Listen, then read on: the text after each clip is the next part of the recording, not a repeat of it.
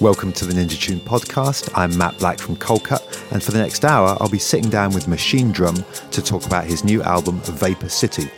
We'll hear some tracks from the album and talk about the concept behind it and his musical upbringing, interests and roots, plus his collaborations with other artists.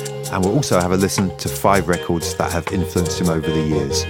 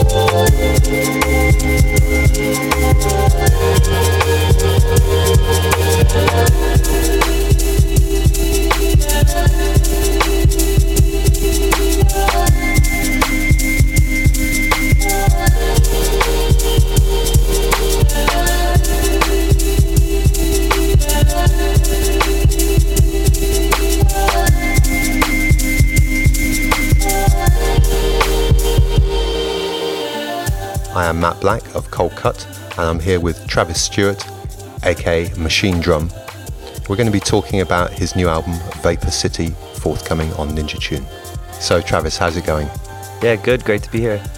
So your new album is called Vapor City, and that's coming out on Ninja Tune in September. And I was reading about it, and apparently the concept behind it came from some dreams or a series of dreams that you were having. And I'm interested in lucid dreaming myself, so I thought we might talk about that a bit. Could you tell us about your dream journey? Yeah, maybe for the last half year that I was living in New York, I was kind of debating if I wanted to live there anymore, and I was visiting Berlin a lot more, and I was kind of in my head really mixed up where I wanted to be, and maybe that was these dreams were a result of that. I just started kind of maybe once or twice a week I would start dreaming about the same sort of city. I would kind of be there and instantly recognize I was in the city. I would see all the same shops and clubs and streets and various little details about the architecture and just the feel of the city. I mean, there's really tall buildings, so it felt really kind of immersed in this vast city, this really sprawling kind of city. But I could even, in a lucid way, sort of kind of zoom out from where I was and sort of get an idea of where in the city I was. And I would see a lot of reoccurring things like these theme parks and this metro line that kind of zipped around the city like a above ground sort of monorail kind of thing. And this kept happening for about a year, in the first half year that I lived in Berlin. And so the architecture of the city sort of became a mix of New York and Berlin, but also a lot of other random cities I've been to. I mean, it's kind of the nature of a dream is it takes shapes, many different shapes of your subconscious, and kind of puts them all together. So I figured I was having these dreams for a reason, and at the same time I was working on an album, and it kind of made sense to sort of make the album based on the city. And Vapor City was just a name that I gave to it, a name that I'd came up with like some friends, just kind of as a joke, but then it like sort of like started becoming more of a real thing. And when it came to picking the tracks and everything, I almost started looking at the sonic groupings of each track as like districts of the city, and it just made the whole idea of the concept come to life even more.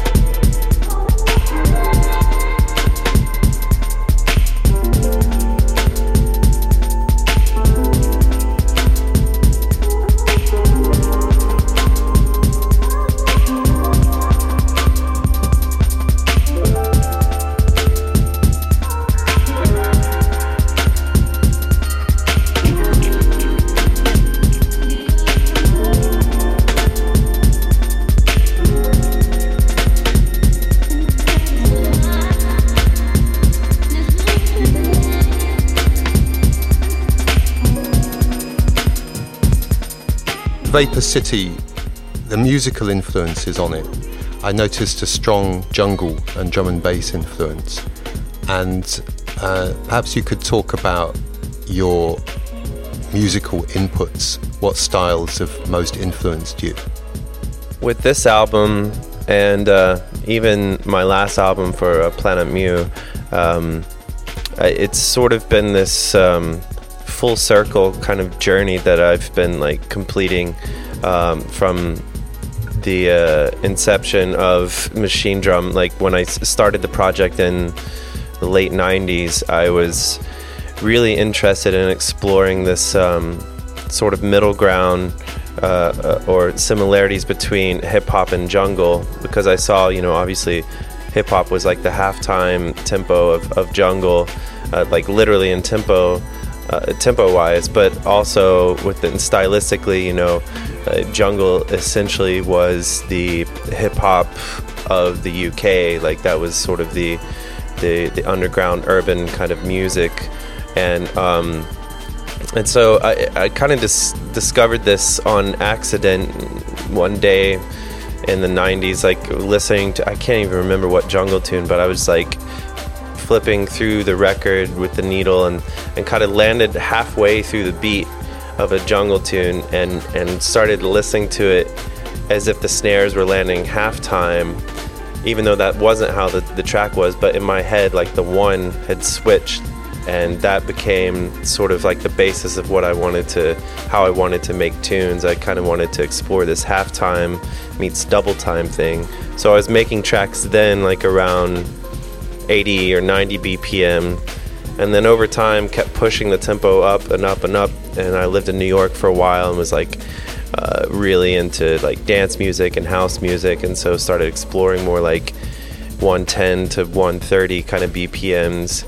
And then in the past few years has been pushing it all the way up to like 150, 160, 170, and sort of revisiting that same original approach that I made, but this time from the other end of the spectrum. And so it's been really exciting to kind of come back to this point.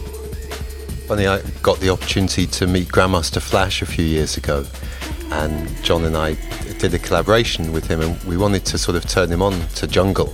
So we played him some tracks, and he was like, oh yeah, I get it. It's just about the paradiddles on the snare, because in fact, there's no difference between a track at 80 and a track at 160. It's just about how much of that space you've filled up with the snares and the other drum elements. So they can just be double, but they can also be reduced down, and then you get into a sort of middle feel. So that was an interesting insight. It's a nice statement, actually, that jungle is the hip-hop of the UK. I haven't heard anyone put it as simply as that before. I think there's a lot of truth in that, as hip-hop's just been such a powerful cultural force worldwide. And I think if you asked the artists on Ninja Tune what musical style they have in common. It would be hip-hop more than anything else. Can you tell us a bit about the influence of jungle in the US? Because it's never really taken off, but I think music makers like yourself have appreciated it as a sort of new style.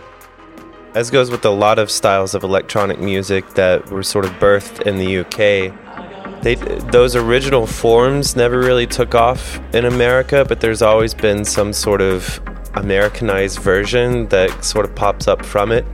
I mean, you know, the drum and bass scene definitely became a really big thing in America, but that became more of the technical side, the like tech step kind of just more rigid drum machine programming style of drum and bass, rather than using like sampled breaks and whatnot. So yeah, I mean, I feel like people are sort of opening up to a lot of UK styles, like a lot of 90s sort of styles now, because it's sort of in a way becoming a retro thing.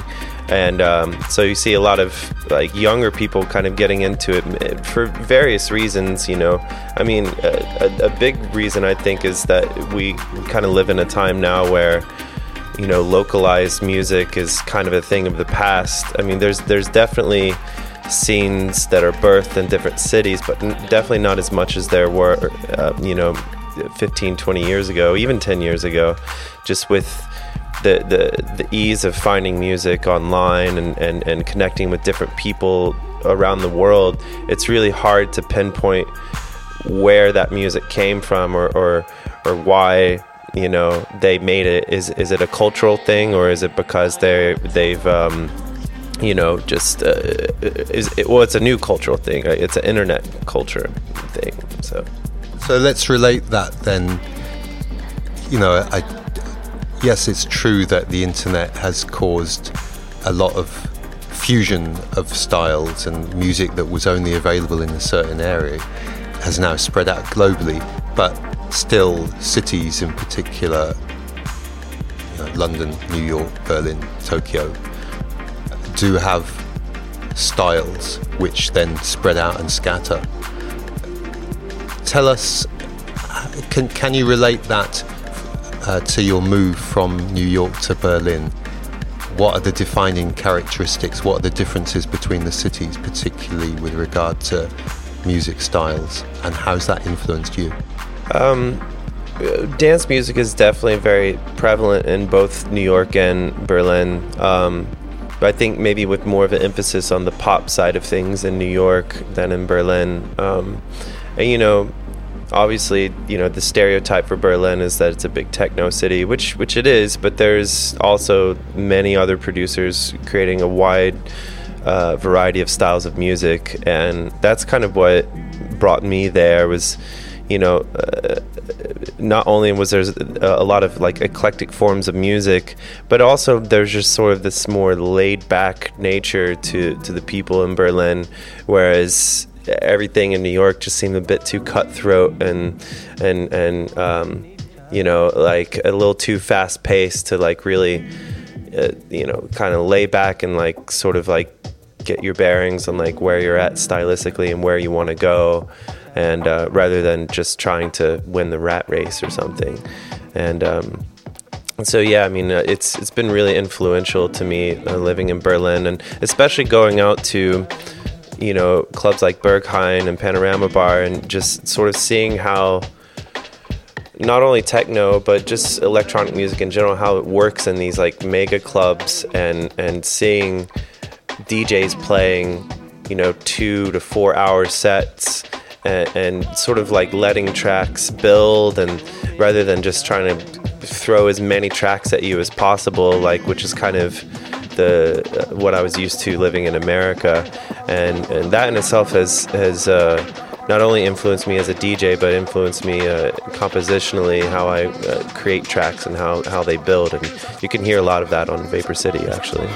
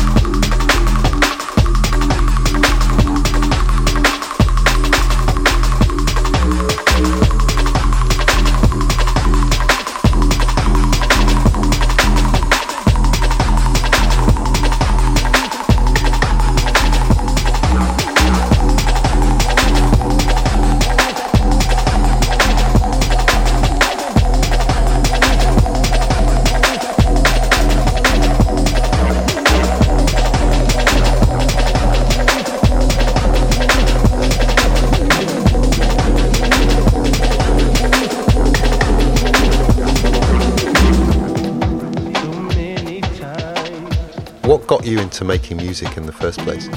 It's kind of hard to pinpoint anything exact. I mean, it definitely had to do with my family. You know, I grew up with a baby grand piano in the house, and just naturally started learning how to play it, like teaching myself. I never took formal lessons on the piano until I was in college, but so I had that. My mom used to love, she doesn't play as much anymore, but she would play a lot when I was growing up. And my dad was like tinkering around with different instruments. He wasn't really serious about them, but he would like collect different instruments. And then my grandpa was in a country band and is still in a country band to this day. He plays the pedal steel, which is a beautiful instrument.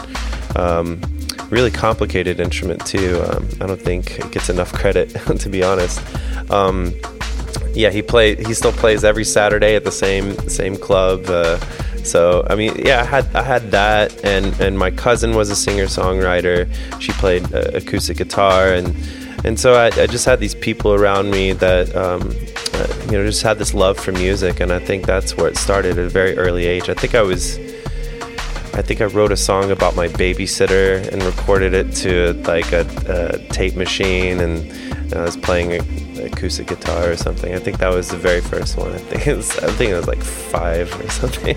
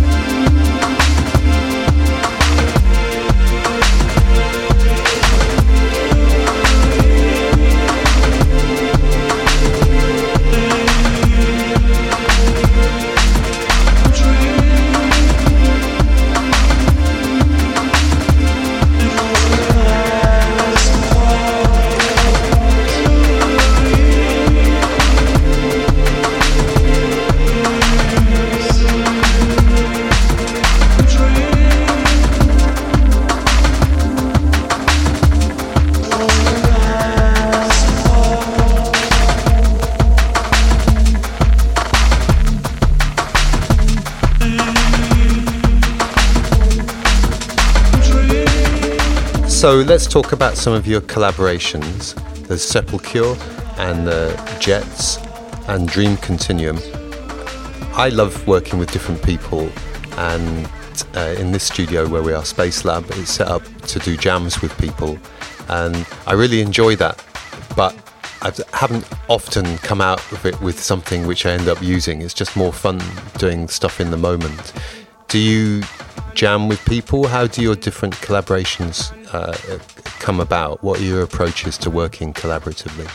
I spent a good period of time when I was in school for audio engineering in Orlando. I was sort of experimenting with collaboration like more than any other point in my life, where I was starting bands like with random friends, like experimental noise bands, performance art kind of stuff, ambient, electronic, all kinds of things. And there was more meant to be these jam kind of things that are like sort of like a Zen garden sort of thing, where it was like just for the gods in a way, and wasn't really meant to be recorded. I mean, we would record these like crazy jams and stuff, but yeah, it wasn't about like putting them out there or anything. So I think that was a really important thing for me to sort of get into the mindset of working with others. And I played in jazz band. I played bass guitar and drums in high school and the first couple of years of uni, and then I was also in an African ensemble and several other percussion ensembles. So I already kind of had that idea of like how to work with other musicians sort of thing.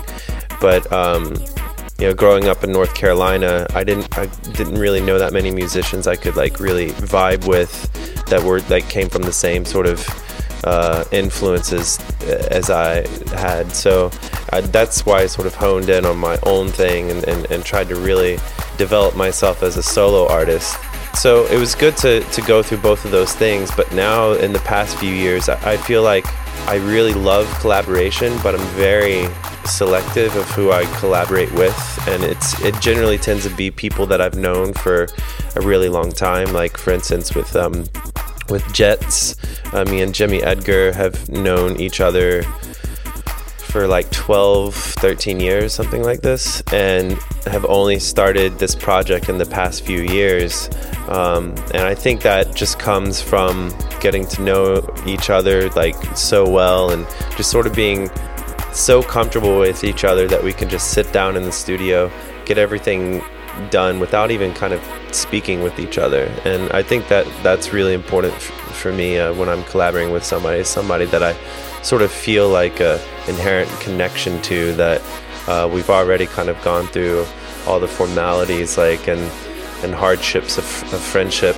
and sort of let that even kind of work itself into the studio sessions in a way.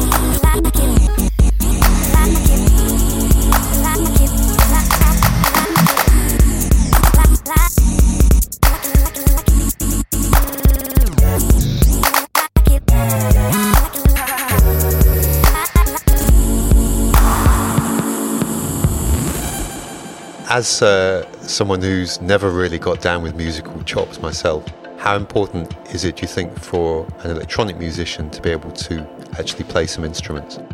I wouldn't say it's a necessity. I think everybody has their own approach, and you know, I've heard some especially brilliant music come from non-musicians, from the traditional sense of being a musician. But for me, I think it makes me who I am, just through the understanding of the different instruments that I play. But at the same time, I am very self-taught, which can lead to some sort of barriers, especially when working with other musicians. But you know, I have had some experience, you know, learning theory, and just enough to sort of have it in there that I can kind of speak the language enough to communicate with other musicians. But I think it's just really important to strive to go for what's natural, what you feel like, you know, you want to make part of your repertoire, and like what you want to like focus on as like your instrument.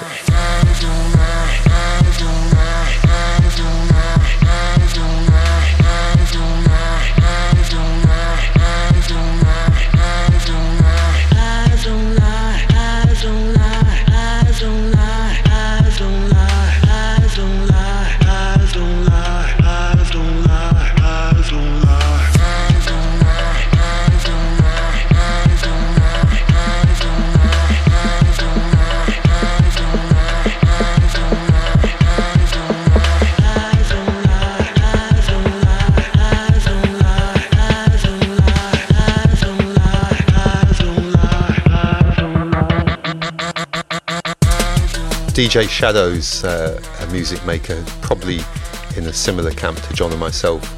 I don't think he was a trained musician, but he certainly made his mark. Shadow recently remixed Machine Drum Eyes Don't Lie. Tell us a bit about your link to him. Yeah, we've just started talking recently this summer. We figured out we had some mutual friends in San Francisco, and we got linked up. And I mean, I've been a huge fan of his music since the beginning of Machine Drum, he was one of those guys that I just like really looked up to, that was sort of pushing the boundaries of like what we knew as like hip hop music, and sort of like bringing in electronic influence. And back then, like anybody that was kind of pushing that sound, I was like all about. And so it's really amazing to be able to work with him now, and just sort of like it's weird, really. Like whenever we hang out, it almost seems like we've known each other for a long time. Tears from the island, tears from the island, tears from the island. Oh, tears from the island, tears from the island. Oh, tears from the island, tears from the island, tears from the island. Oh, tears from the island. Oh, tears from the island, tears from the island, tears from the island. Oh, tears from the island, tears from the island.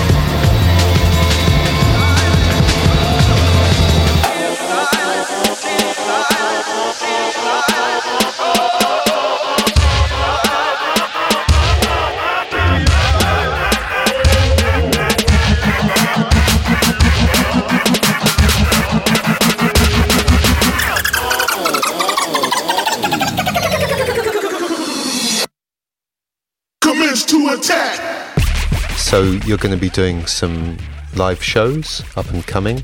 What are the plans for the live show? It's quite always a challenge, I find, for electronic musicians to know how to do a live show that's entertaining. What are your plans? Plan is to do a performance of the album, like blending the tracks together and sort of going on this upward BPM journey through the tracks. But instrumentation-wise, I'll have a drummer playing with me, same drummer that I toured with maybe 7 or 8 years ago. He's an amazing drummer. He's kind of comes from a math rock and jazz background, so he kind of understands his place like within the beat and doesn't really play on top. So I'm really excited about working with him. The rehearsals have been going great. And I'm playing keys, doing vocals, playing guitar, and I have, like stems of the track, so I can like drop out stuff and sort of do dubby things to the tracks.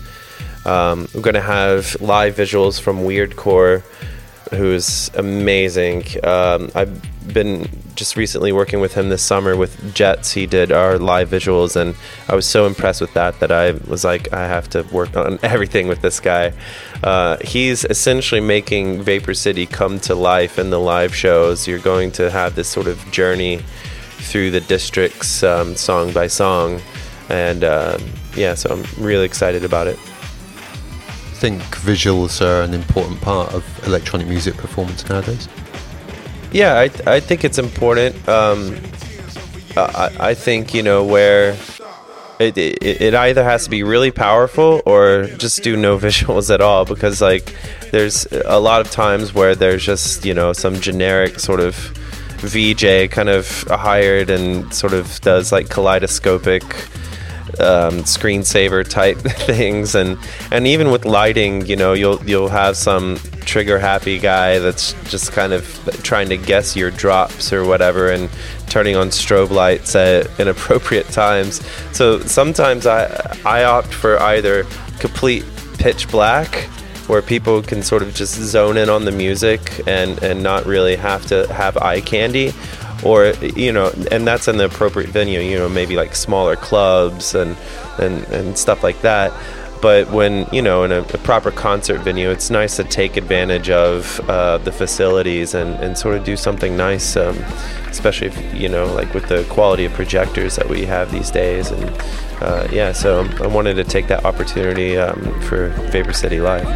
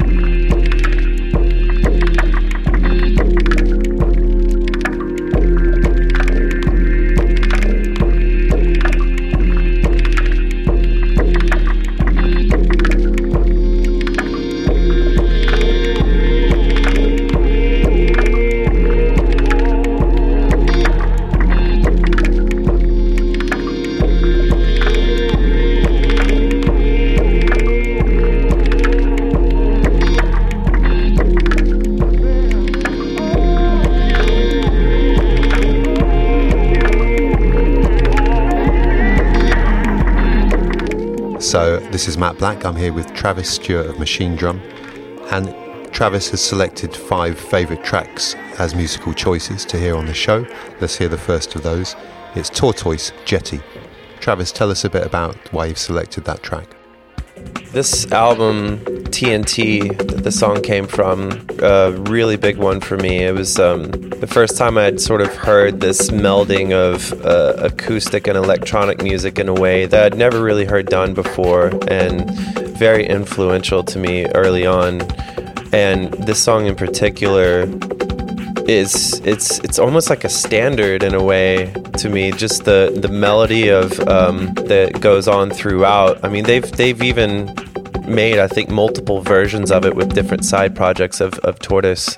And I'm really into that idea of, like, you don't really hear many modern standards in a way, and it's cool how they managed to do it in such a unique way. And I can imagine one day aspiring to sort of do that once I'm making less club music and sort of putting together more of a traditional band kind of thing.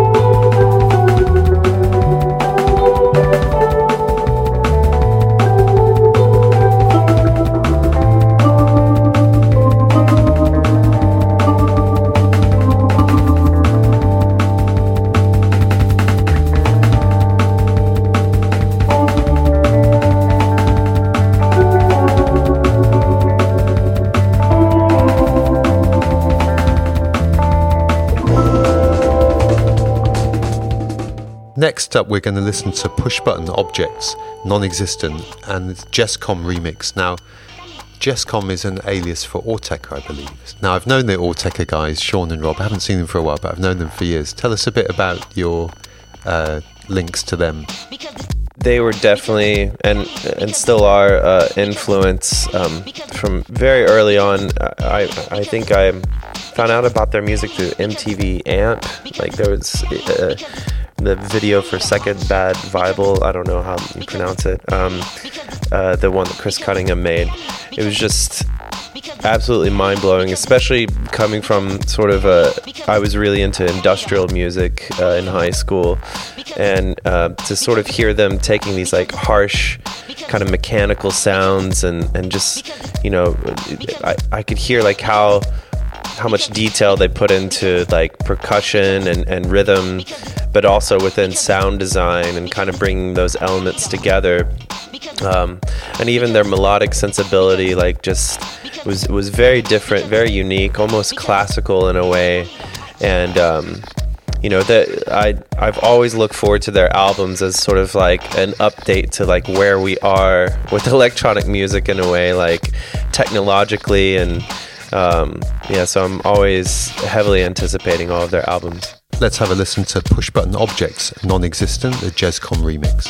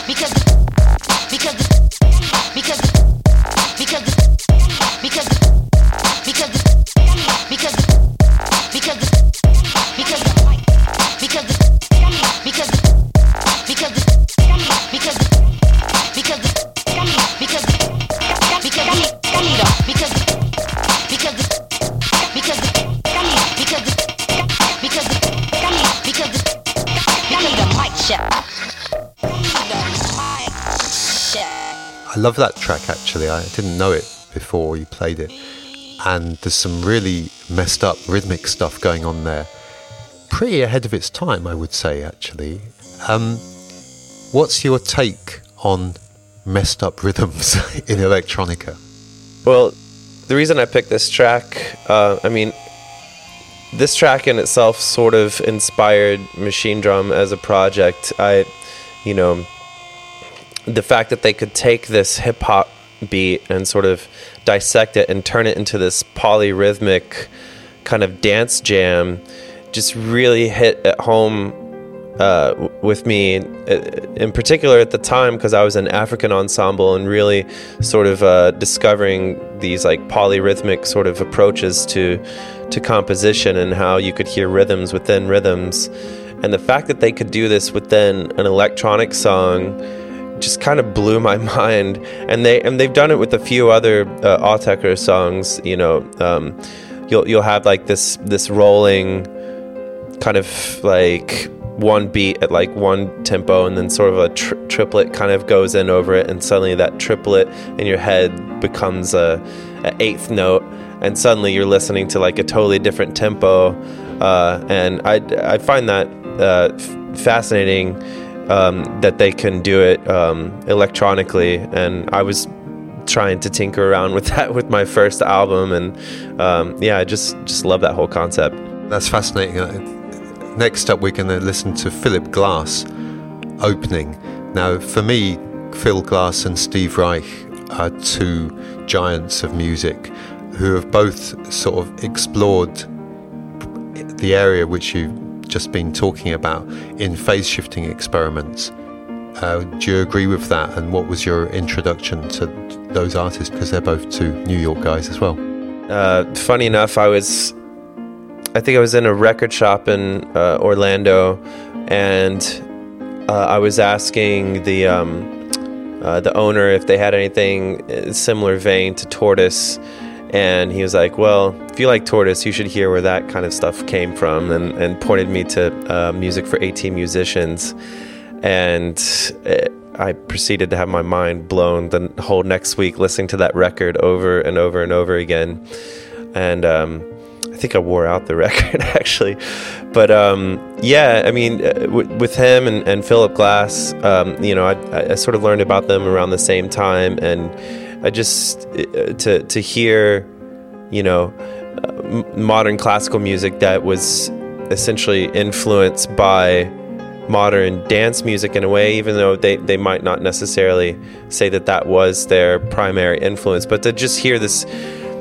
Like most modern music is based around repetition, and to hear these sort of like classical instrumentation put with this sort of repetitive idea, I don't know. I think it's like really cool, and it sort of influenced me, to sort of blend together different worlds. I've got to say, Music for 18 Musicians, probably my favourite piece of music in the whole world, and I'm still getting into it every time I listen to it. I have it on in the car, basically. That's it. That's my car CD. Every time I listen, I'm hearing more stuff in there. I'm hearing more layers and appreciating the polyrhythmic nature. It's just an amazing piece of music. So let's listen to Philip Glass, Opening.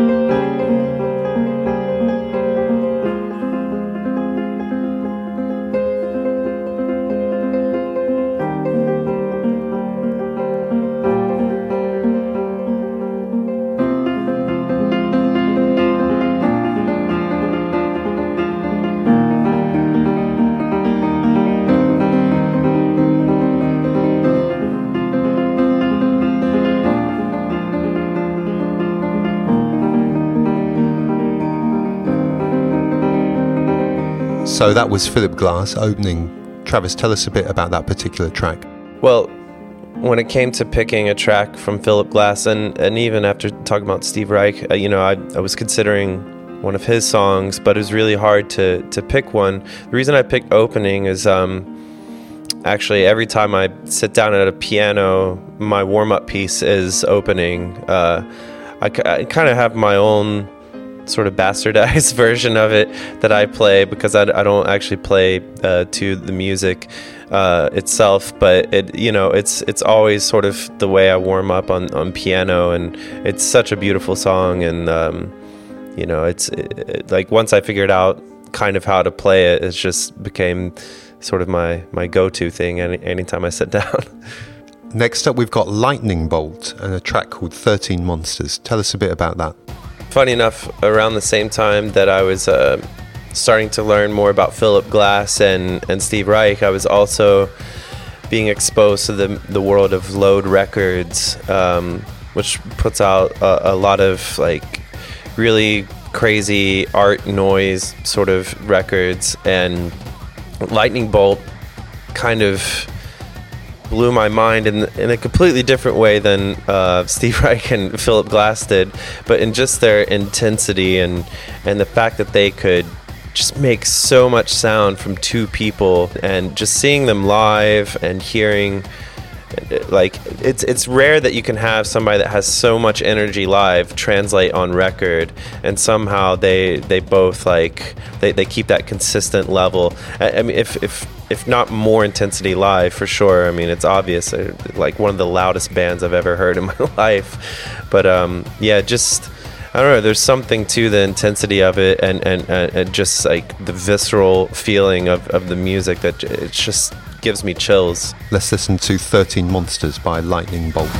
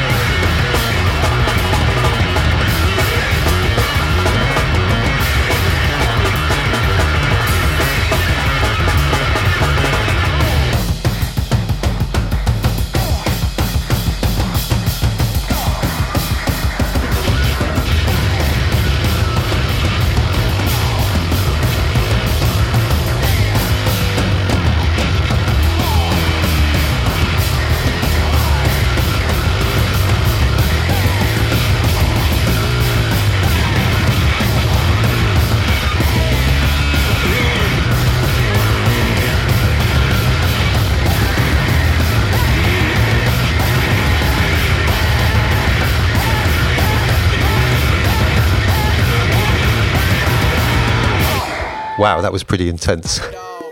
So finally, in Machine Drum Selections, we've got DJ Nate, I'm a Dog. Rather a telling title. Tell us a bit about this. DJ Nate, I discovered with my friend years ago. Maybe it was still in the days of MySpace. He had this page that said like personal tracks, $25, and like he would just make you a track if you sent him $25. Like he would make you like a personal dance tune, and they were just these crazy rhythms. I mean, Footwork and Juke had been around for a while, but there was something about this kid. I mean, he was, I think at the time he was like 16 or 17 when he made this track, I believe, and there was something just really out there about his rhythms, and I was actually kind of joking around to friends. I would send it to friends. I'm like, hey, here's the new Warp act, DJ Nate, and lo and behold, Planet Muse signs him a few years later. This track just sort of it just made me really excited, and it was really funny and really cool to hear how brutal the drum programming is, but also how ridiculous the whole thing is. Like hearing this crazy "I'm a dog" mantra over and over again. I don't know, there's something a little mind-blowing about it.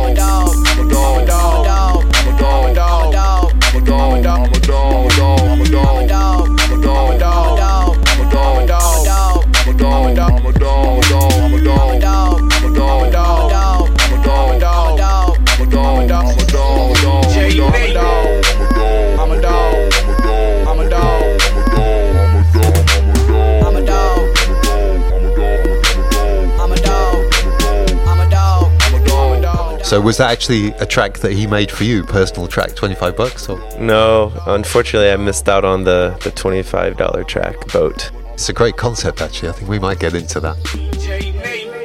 It's been very notable over the last 3 years how a new wave or explosion even of electronic music seems to be gripping the States big time. And Skrillex is the most sort of obvious example of that. We did actually get to play with him just before he went huge. Some rather canny promoter friends of mine booked him in Brighton to do a show with us when we were doing a show about renewable energy. I was on before him, quite an uncomfortable position to be in. But electronic music, sort of spearheaded by the term dubstep, has really blown up big. And we're asking ourselves, is this finally the time when that sound, our sound, electronic music really goes big in the States and finally topples rock from its overlong reign over the ears and minds of America? When I moved to Berlin like 2.5 years ago, I was really frustrated with what was going on in the States, and this is around the time that Skrillex wasn't really that big yet, but was starting to become sort of known. But there was definitely this bastardized version of dubstep going on in America, like really testosterone driven, like angry bass lines, like almost more heavily mid-range sort of reliant kind of bassline programming. And if I wasn't playing that, I wasn't making people happy on the dance floor, and you know, that was getting really frustrating. But now in the past year or year and a half, with the emergence of this EDM culture, it's sort of opened up a lot of opportunities for electronic musicians, because it is a vague term. I mean, anybody from Tiesto to Major Lazer to Skrillex could be considered EDM. And yeah, this is a good thing. This isn't the first time it's happened either. Like in the 90s, there was a period of time where electronica was kind of a thing, and you had people like Chemical Brothers and Fatboy Slim and Crystal Method and The Prodigy and all these guys that were really huge, and people sort of understood what electronic music was, and that sort of went away for a while, and I think we're starting to see it again, and it's really exciting. Totally resonate with that attitude. You know, a lot of people go on that, oh, it's a sellout, it's got watered down, it's gone all shit, but there's a lot of inertia in the States and worldwide in musical taste, and things that rip that open and give it a good kicking in our general direction are good. So, have you seen our app, Ninja Jam? Yeah, it's cool. It's a unique way for people to kind of dive inside of tracks off of Ninja Tune. It's cool.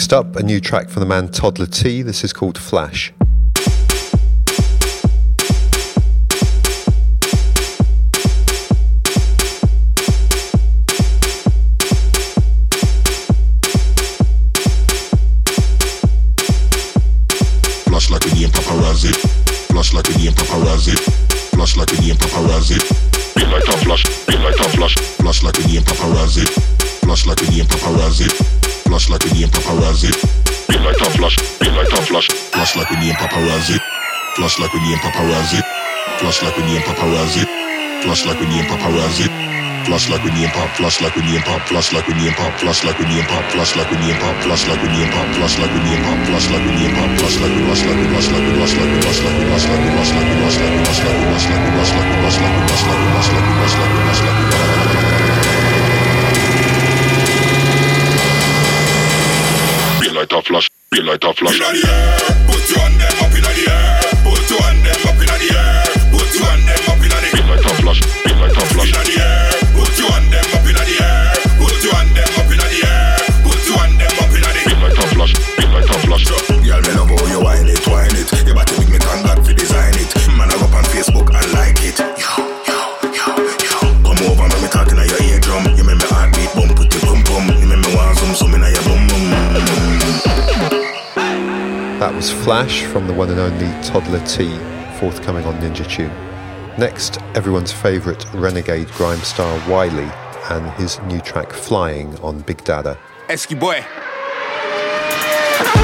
I'm back where I wanna be flying. I'm back where I wanna be flying. I'm back where I wanna be flying. I'm back where I wanna be flying. I'm back where I wanna be flying. I'm back where I wanna be flying. I'm back where I wanna be flying. I'm back where I wanna be. might think I'm mad, but I'm saying no. Personality colourful like a rainbow. Girls checking me out cause I'm a hot boy, so they wanna see me out stage show. Can't believe I'm here in the mainstream. It's not a daydream, I run the 18. A-listed, they missed it. Yeah, I get playlisted. I'm in the city like double yellow lines. If you pay a fine late, they be doubling the fine. I'm getting money, but I'm doubling the mine. When I weren't getting it, I would double up on the crime. When I was all good, I'm on the path with it. Do a song, have a joke, have a laugh with it.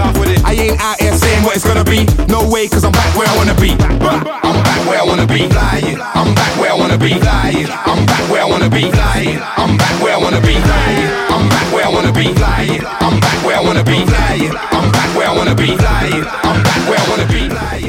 That was Wiley and a new jam called Flying, going to be out on Big Dada shortly. Staying with the Big Dada imprint, we've got a new signing called Cell Brocco, and this is a housey number called Little Bit in Love.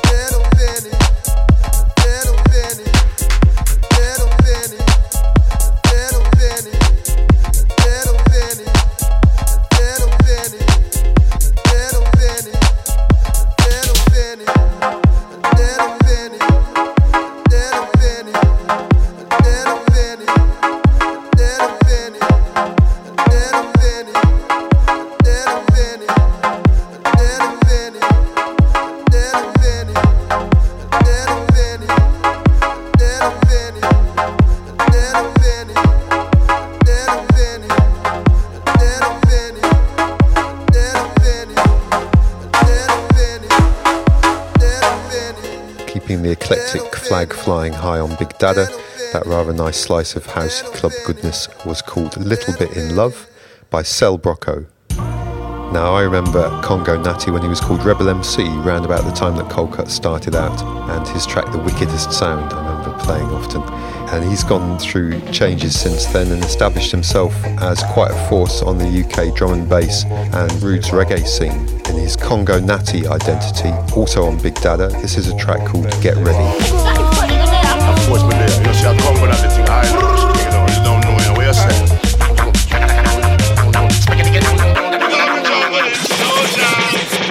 Everybody get ready, it's time to rock steady. It's Congo Natty time this year. Don't lose the beat now, just rock your head now. It's jungle music time this year. Rasta on the move and you know say man steady. Moving to the mountain, Kaja I make it ready. Tired of the arms as in Babylon City. Full up of them snakes with them damn iniquity. Yeah, moving again. Time for the exodus, we're telling all them. Time for the exodus, so listen to me friend. Badang, badang, badang, badang, badang, New Jerusalem. Everybody get ready, it's time to rock steady.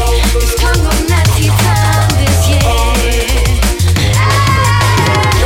Don't lose the beat now, just rock your head now. It's jungle music.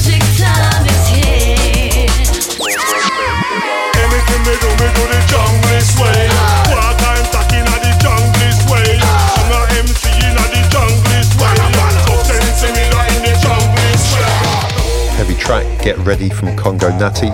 He's also got a track Jar Warriors out on the Ninja Jam app, coming out in a couple of weeks. Check that out. So my ninjas, this has been The Test. I am Matt Black from Cold Cut Ninja Tune, here with Travis Stewart, Machine Drum special guest on the show this week. Thanks so much for tuning in. Keep it locked, keep it ninja.